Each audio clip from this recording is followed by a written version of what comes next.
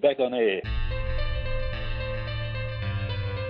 Welcome to episode 16 of Once Upon a Time in the Ashes.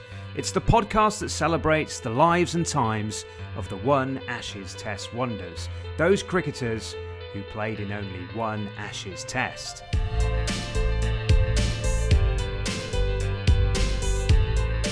The 1985 Ashes series in England featured 4 cricketers who can hold this claim to fame. We've already heard from Yorkshire legend Arnie Sidebottom and Jonathan Agnew of Leicestershire, England and TMS, and you can catch up with those episodes on your podcast platform of choice. And feel free to follow, like or subscribe if you like what you hear.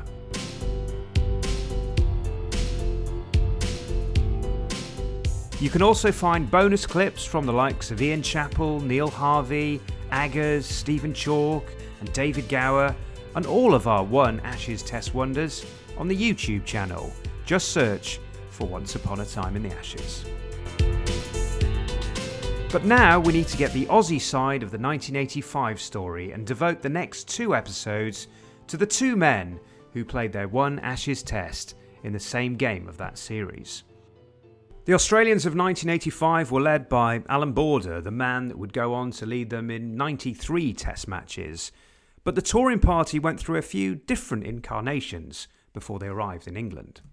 Several of the players had signed up for rebel tours in South Africa, and although Kerry Packer induced some to reverse their decisions, 3 players found their path to England blocked, and this included Terry Alderman, who would go on to take 41 wickets in England 4 years later. Chaos then turned into absurdity as 2 of the 3 replacements revealed that they too had signed up with the Rebels. But thankfully for us, this opened the door for Dave Gilbert to join the touring party. Dave made his Test debut in the 6th Test of the series at the Oval, and we will tell his story next time around. His first Ashes memory will be familiar to followers of this podcast. It was the 1970-71 series when John Snow hit Terry Jenner in the head with a bouncer, which led to Ray Illingworth taking the English team off the field. So I was 10 years of age. My father took myself and my brother to the match. And we were actually down in the corner of the SCG where Snow came down at the end of his over, having hit Jenner in the head, and Jenner had to retire hurt. And Snow came down towards the fence, and he was wearing one of those old sort of Terry Toweling hats. And as he got closer to the fence, the crowd was booing him big time. And Snowy took his hat off and started sort of waving it like he was conducting an orchestra. And that was cue for the crowd to then pelt him with beer cans. Plenty more stories to come from Dave on the next episode. But today belongs to Murray Bennett, the left-arm spinner from St George in Sydney.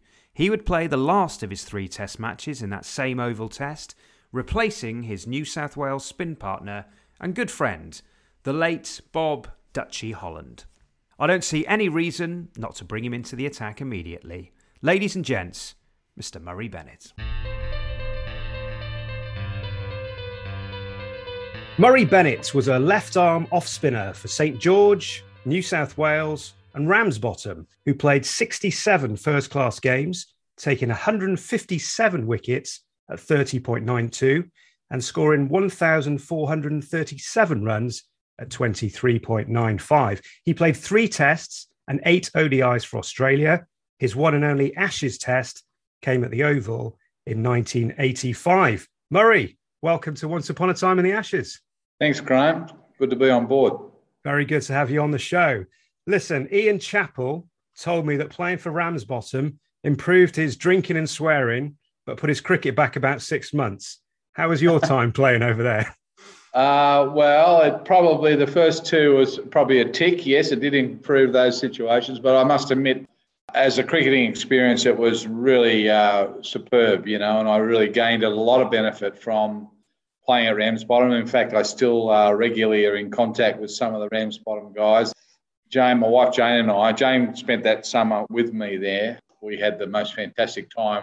We've been back 3 or 4 times to Ramsbottom since 1984. So, in fact, took a couple of our children they joined us at Ramsbottom a couple of years ago when we were over there on an extended trip in the UK. So it's a wonderful experience and part of our life, yes.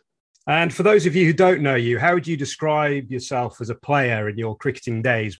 I was a very accurate left-arm spinner. I wasn't as quick as Derek Underwood, but I based my bowling on accuracy. I wasn't a big turner of the ball, but I guess like Derek Underwood, if there was something in the wicket from a turning perspective, that really helped my cause. And, I was a solid batsman. I scored centuries not in first-class cricket, but in other cricket, first grade and so on, and had a good season with the bat for Ramsbottom. So, I was a pretty solid number 7, number 8 batsman. I would describe myself as not a flashy cricketer, but as a good, solid, all-round cricketer. What about Ashes cricket? What are your first memories of Ashes cricket? My first memories of Ashes cricket go back to about 1965, 66.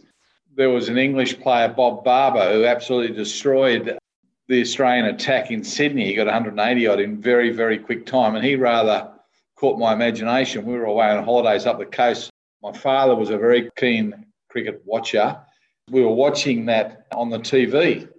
And as I say, I was quite taken with Bob Barber. And then the other thing that really caught my imagination at that time was Doug Walters was a young batsman in the Australian side, and he scored, and I'm testing my memory here, but he got a century in 2 tests in a row, 150 and 100 or something like that in 2 tests in a row. So he immediately became my Australian hero. But so Barber was a hero of mine as well. And did you dream about playing for Australia when you were a young lad and touring England and playing in the Ashes?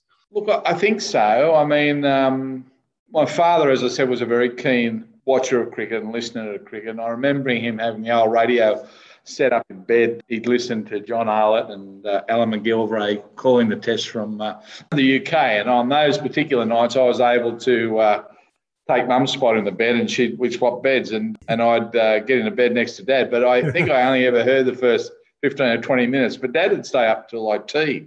They're my early memories. So did your father get you into cricket as well as a young boy in terms of playing cricket? How did that start? Well, I played soccer, or as you guys call it, football, when I was about 7, and then all the soccer team went over and joined the cricket team.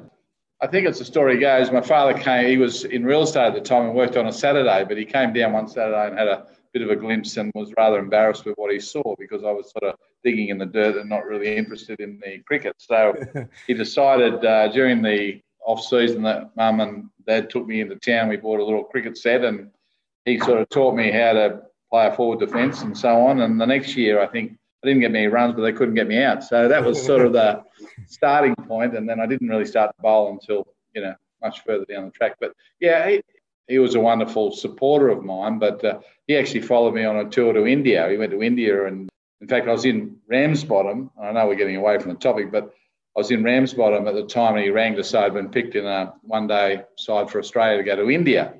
And I thought, oh, beaut. And he said, you've got to be back in Australia by such and such a date, et cetera, et cetera. I'd been 12th man for Australia, but I hadn't actually played for Australia at that point.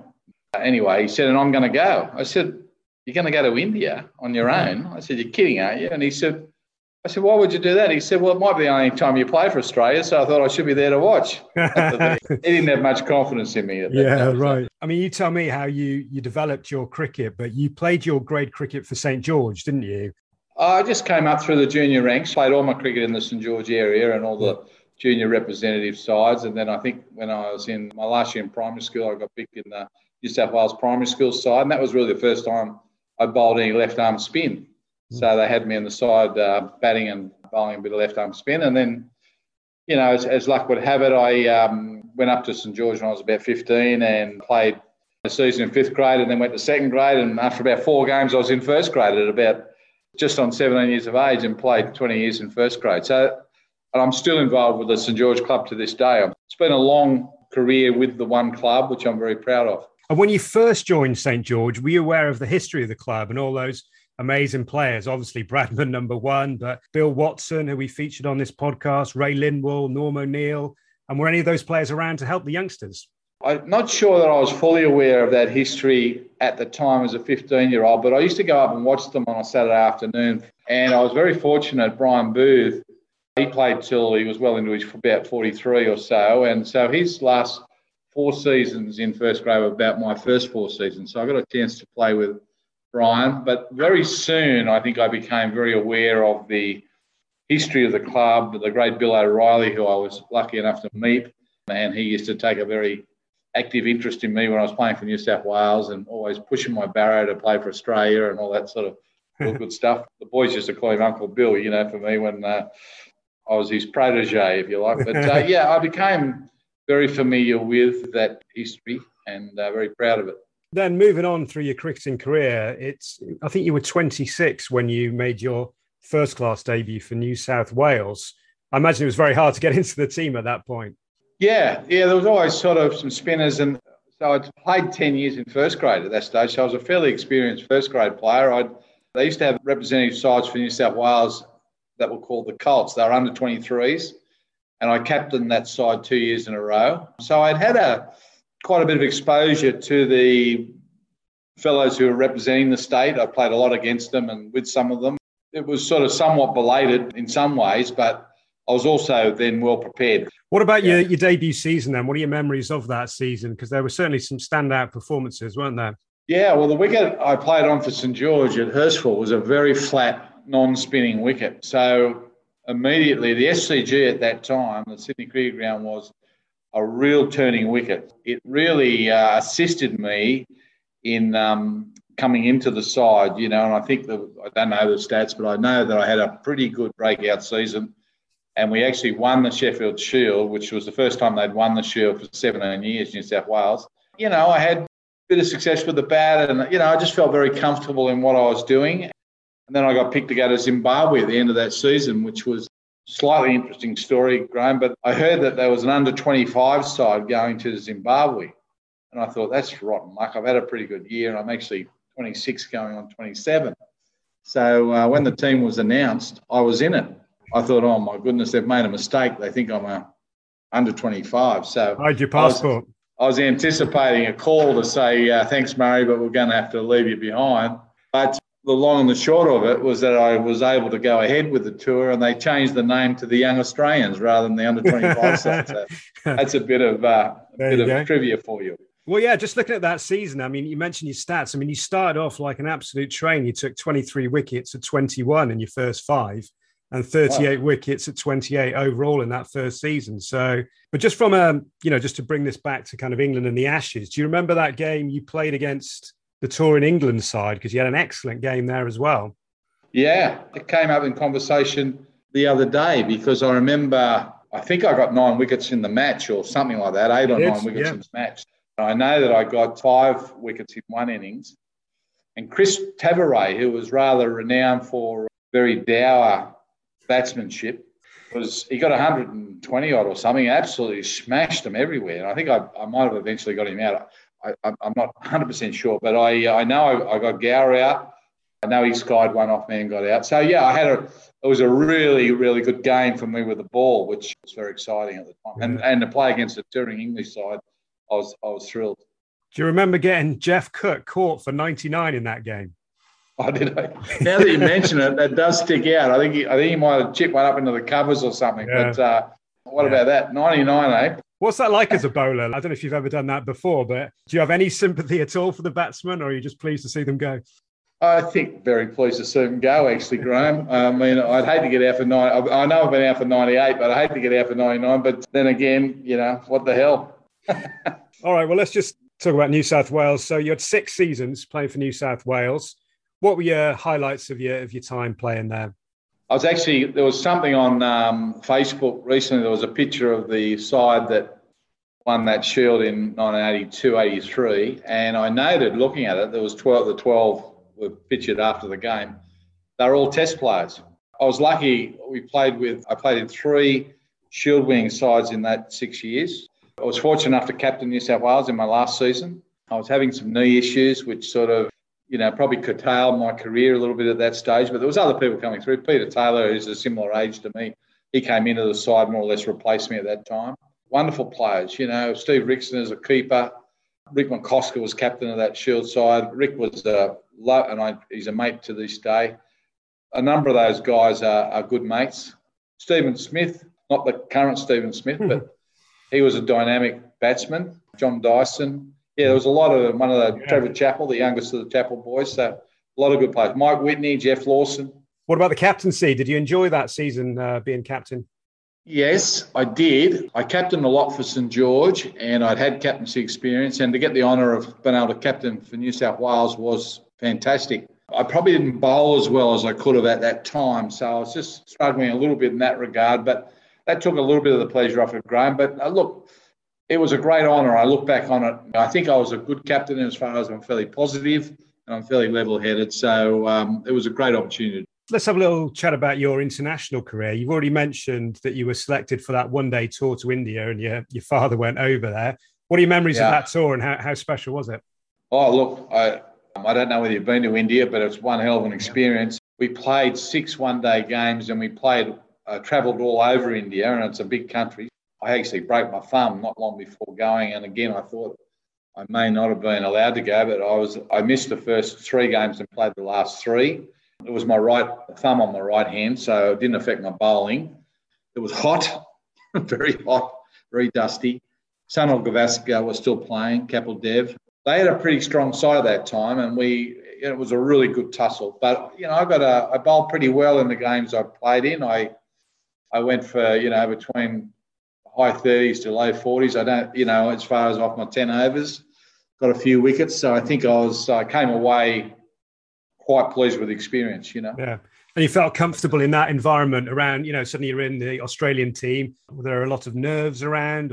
There's no doubt you're nervous. I think playing in another country sometimes might be a help rather than playing in front of your home crowd. But again, I've been fortunate to go to Zimbabwe and with a few of those guys. I also was 12th man in Greg Chappell, Rod Marsh, Dennis Lilly's last 2 tests.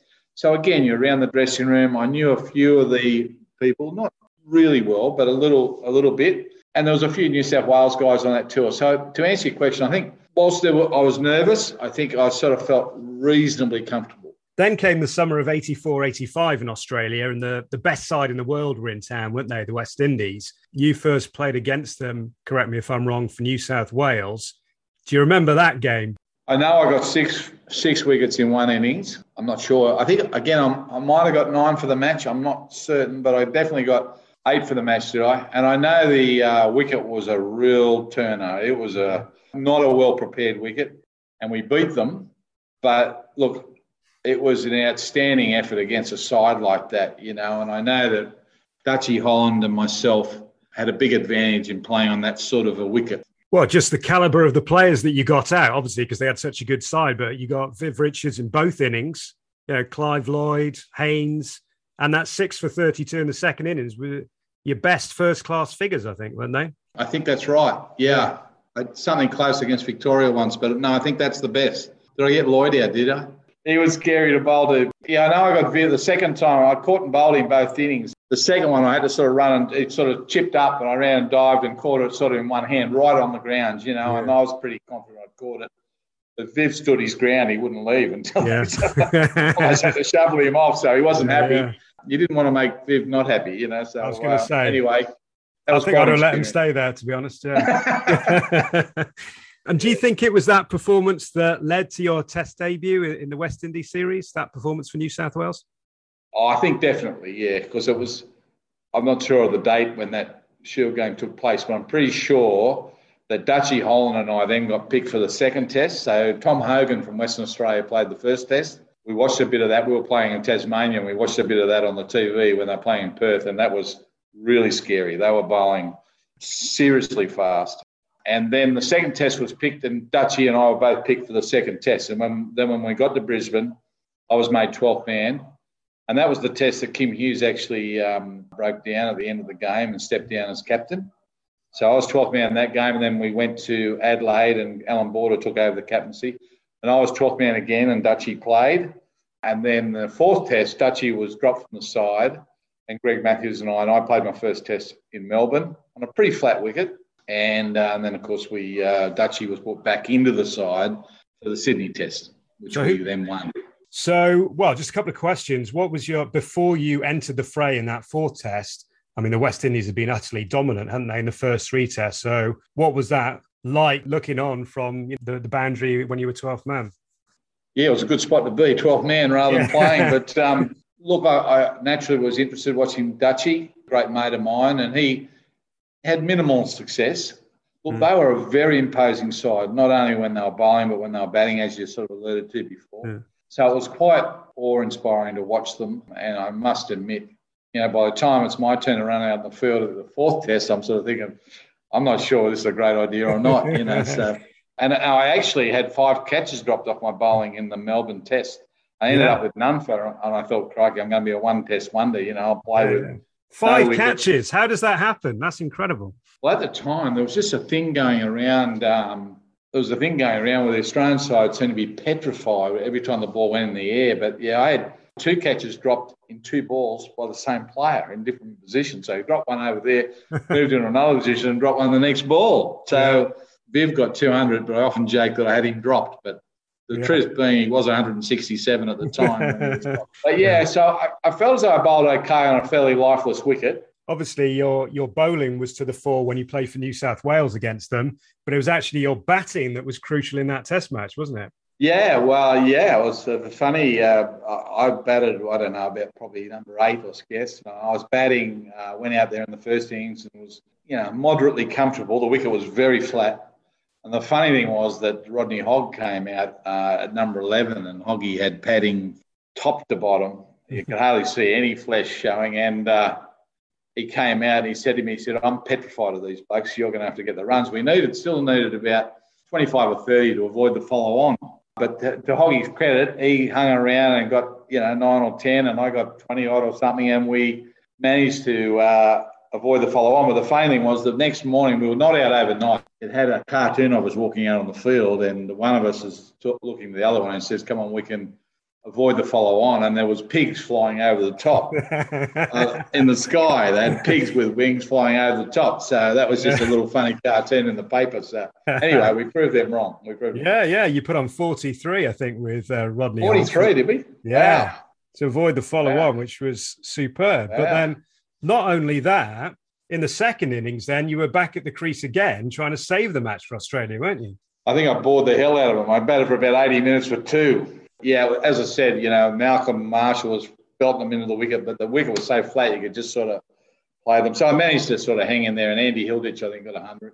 And he got out, with about 15 or 20 minutes to go, and it was a bit panicky there at the end just to sort of make sure we hung on. So, but undismissed in the match against that West Indies attack. Come on. Okay. I fixed that up in Sydney. I made sure I got out. If those catches had stuck as well, then who knows, Well, and I sound a bit egotistical here, but I took a few catches around that period. I know I took a couple in Sydney and a few in Sydney, I think. Yeah, Richie Beno, my mate still dig me about it, but he said at one stage, Murray Bennett, safest hands in Australia, he said. so I keep that label very nicely. It's on your business card, yeah?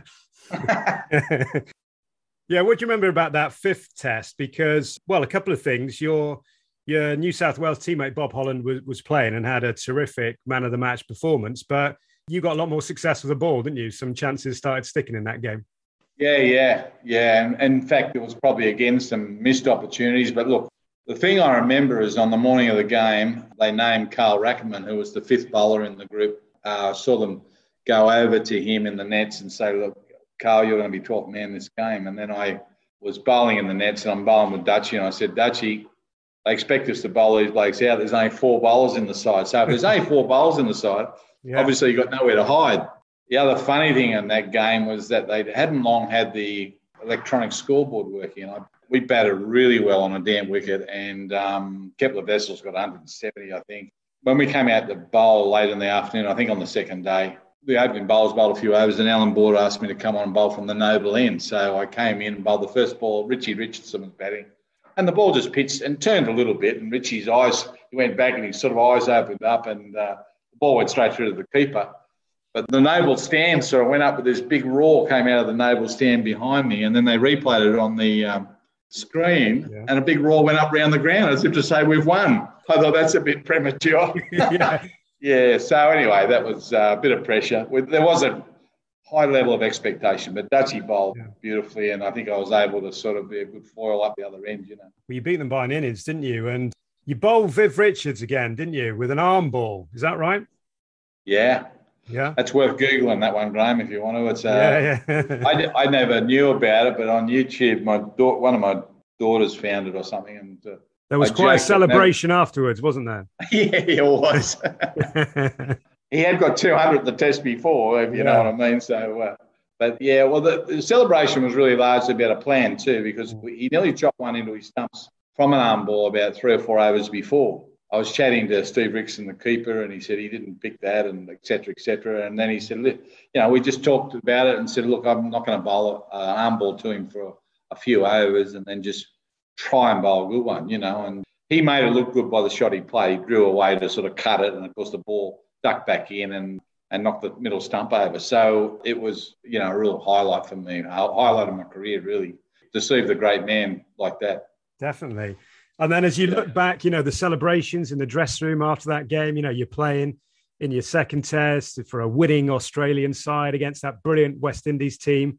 That's got to be up there with the highlights of your career. Yeah, absolutely. I felt on top of the world. And then we went into a sort of a one-day series. I played some one-day games against them then, which, again, is hard work because the wickets, weren't quite as receptive. But, I had a good game in Melbourne the next game, and I played a few games there, but that's hard work. And then following that World Series Cup, then it was back to New South Wales to finish off the Shield season. And again, another successful Shield season. One thing I was going to pick up on, in the final, you took 2 for 54, including the wicket of the Australian captain, Alan Border. So I wonder if taking that wicket got you on the plane to England. Well, yeah. Again, probably the way we finished the Test series too against the West Indies probably helped. I probably felt pretty confident at that stage of being. There was a lot of rigmarole, the Rebel tour to South Africa and what have you, but I probably felt pretty confident about getting a position in that side. And then they picked the team to go to Sharjah as well before we went to England.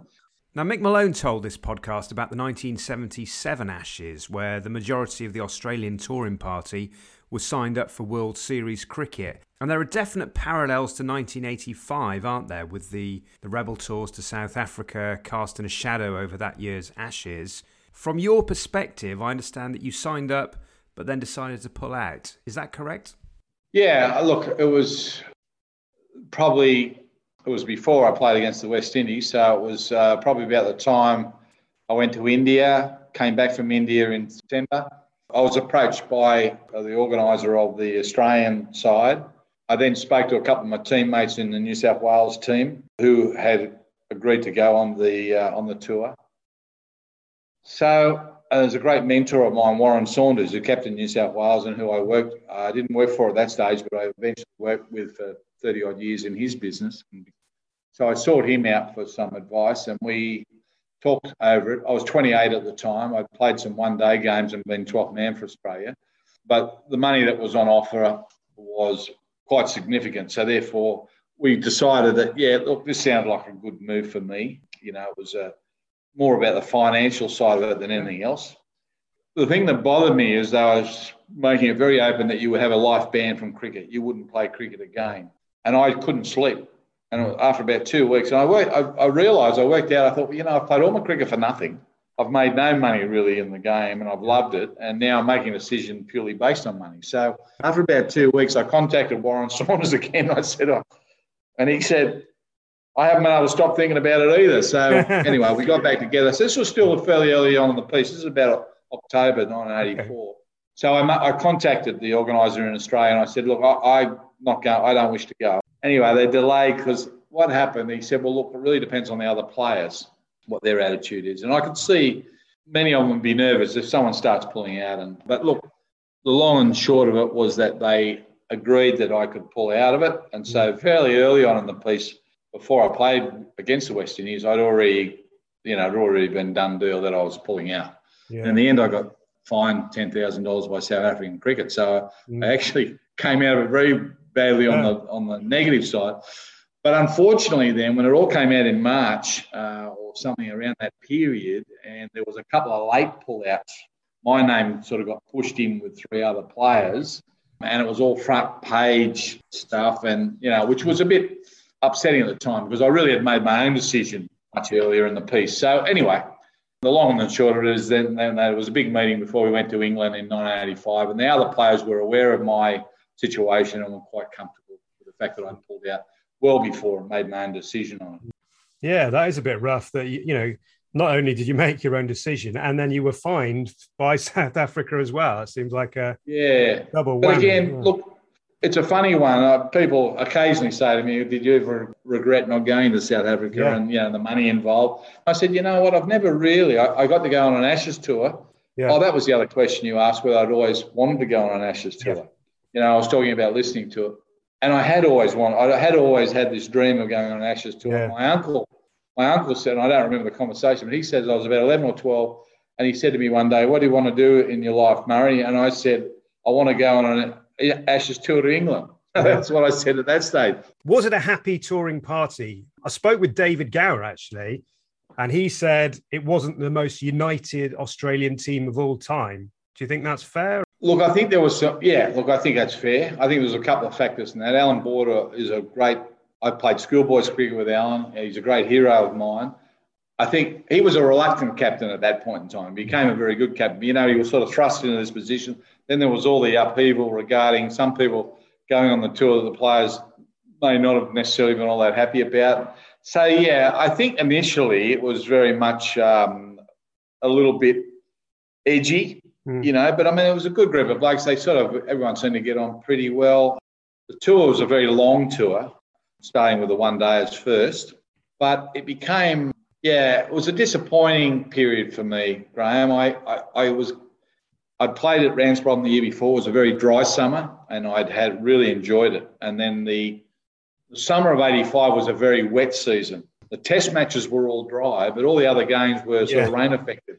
So we've got very little outdoors practice. Most of the practice was indoors. There's a difference there, particularly if you're bowling spinners. You really want to be outdoors. And, I found it hard to get into a bit of a groove. But I was getting geared up to play in the one-dayers. I played the lead-up one-day games, and I was going to play in the Texaco Cup.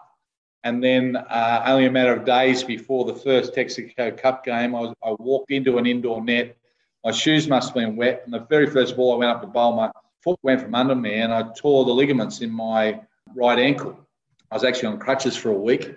So I missed the Texaco Cup. Greg Matthews, I think, played in the Texaco Cup. And I really, looking back, I think that would have been a great segue into the season, because I needed some bowling under my belt. And then from then on, it was a little bit of a struggle to get some form on the board. I was 12th man in the Lord's Test. They picked Dutchie and I. And then ultimately on the morning, I became the 12th man, and Dutchie won that test for them. So from that moment onwards, I was having difficulty getting some form on the board. And as the summer got a little drier later on, and I got some good exposure in some cricket, I think Border was keen for me to play. It was just a matter of being able to have some form there. So I played in the 6 Tests, of course, as you know.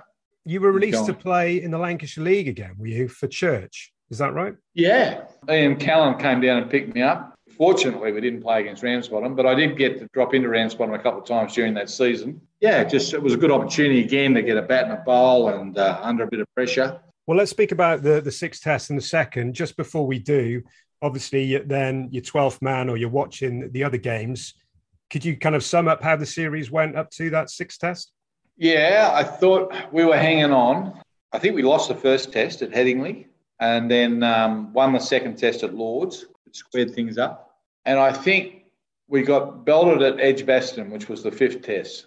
So it was actually pretty tight at that point. But they won their second Test, I think, at Edgbaston. But we really didn't have a good game. And I think Dutchie played in that game and didn't have much success. And I think Jeff Thompson played. So we went on to the Oval with the opportunity to win the Test and level the series. But I think everyone was sagging a bit by that stage. It had been a long, and we really didn't put our best foot forward in the 6th Test. Yeah, I was just wondering what the chat was before the game from Alan Border and the senior players, because, as you say, you could have squared the series and that would have actually retained the Ashes because you held the Ashes at that point. It was very much a live Test match, wasn't it?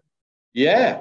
I think, look, I can't remember specifically, but I know that there was plenty of opportunities and talk about, the chance that we had. And the English press had been a bit unkind about the side throughout parts of the series about, weakest Australian side ever to come to these shores and that sort of thing. So I think the boys were pretty keen to sort of, put that at rest. But I do think that they were a bit tired and frayed at that stage too, a little bit, The wicket was good.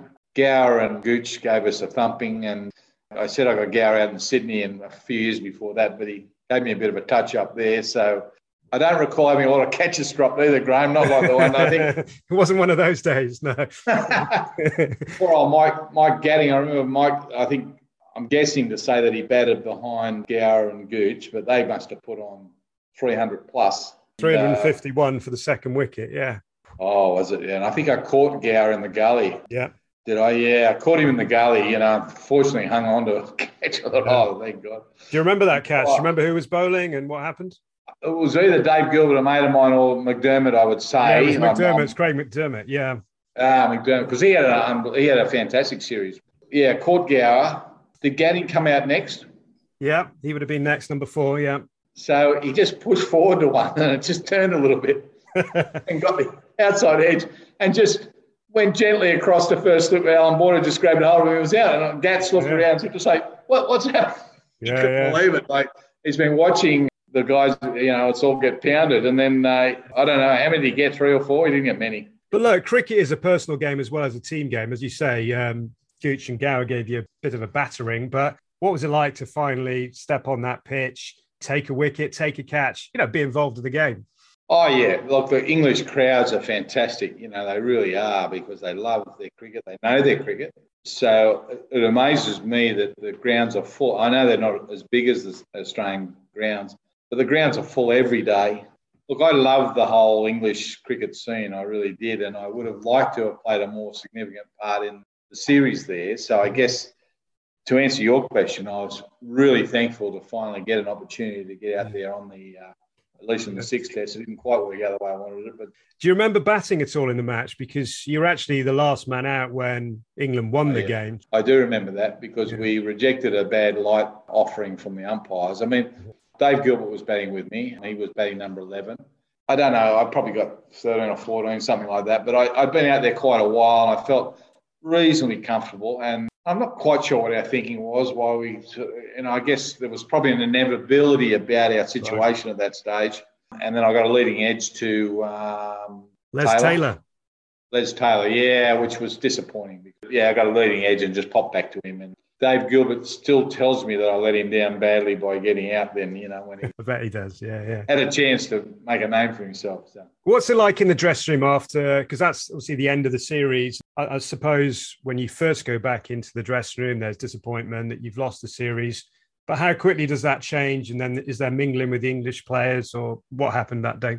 Look, I seem to remember that whole game being quite bleak in the dressing rooms, because when we were in the field for a long time while England put together a total that really played us out of the game. And I sort of remember that it was pretty bleak. The other thing that happened, Graham, was I told you we rejected the bad light appeal. It rained all the next day. So, it rained all the next day. So I often thought that was probably a really stupid thing to do.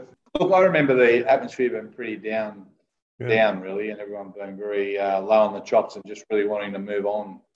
How did you rate that tour and that your Ashes debut? And did you think at that point that would be your last test for Australia? No, I didn't. I was disappointed that I didn't put my best foot forward, and I played reasonably well the next season. I came home with a knee injury. I mentioned about the ankle, but whilst I was on crutches, my knee blew up, and I was found to have a torn cartilage in my knee. I carried that through the next season, which was a bit of a struggle, and I had surgery at the end of it, because you came back and went straight into a new Shield season, so there wasn't really time to get too much repair work done. No, I think I was a bit unlucky not to play against New Zealand the next year, because I had a good game against them in Sydney, and the selectors opted to pick Ray Bright for that test match, and then they went on to the tour of India, and Ray Bright went there as well. Yeah, look, I thought I would, but from that moment onwards, I started having sort of ongoing knee issues, and it did sort of slow me up a little bit. Whilst I continued to play cricket after I finished with New South Wales, it was always a little bit of a problem that I had to contend with. Yeah, and a question I ask everyone, what did it mean to you to play in the Ashes? Oh, it meant a lot, Graham. As I think you probably got the impression right from when I was a very young boy, I had dreams of doing something like that, of going to England. It was the pinnacle, even though we beat the West Indies in Sydney the year before. I think the Ashes tour for me was a dream. You know, that was what I dreamt. And I know Dutchy Holland was the same. He was 38 or 9 at the time. So you can imagine the excitement for Dutchy to go on that tour. And he just loved every minute of it. If I could share have you got time for one little story? Definitely. I've relayed it a couple of times when Dutchy's been present. Poor old Dutchy, as you may know, has passed away now. Yeah. But I was 12th man at Lords, as I said, and Dutchy was playing. Anyway, he went out to bat in the first innings. He was going out as number 11, I think. He went down 2 levels at the Lords and ended up in the cellar. So he eventually came out on the field some time after the previous wicket had fallen.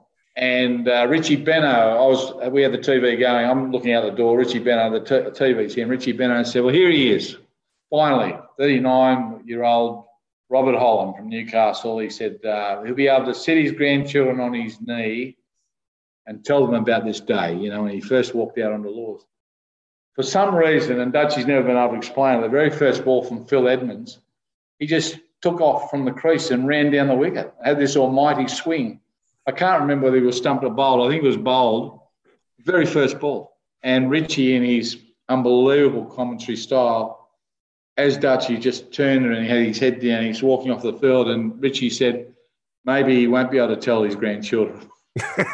That was like a minute between. He said, maybe he won't be able to tell his grandchildren. Absolute classic commentary. And then just to kind of wrap it up, obviously then you had your last couple of seasons for New South Wales. When and why did you decide to retire? Was that because of the injuries or something else? Yeah, well, New South Wales, I got dropped when I was captain. I got dropped from the side, and it was more because my bowling. I hadn't been overly effective with my bowling, even though the side was doing well in the field. I think that was the reason. And then I played another 3 or 4 seasons with St George till about 92. And the last season I had a torn rotator cuff in my left shoulder. And they wanted to operate on it. And I was playing as a batsman, and I just thought I was holding a couple of young blokes back. So I actually was about 35 and I ceased playing.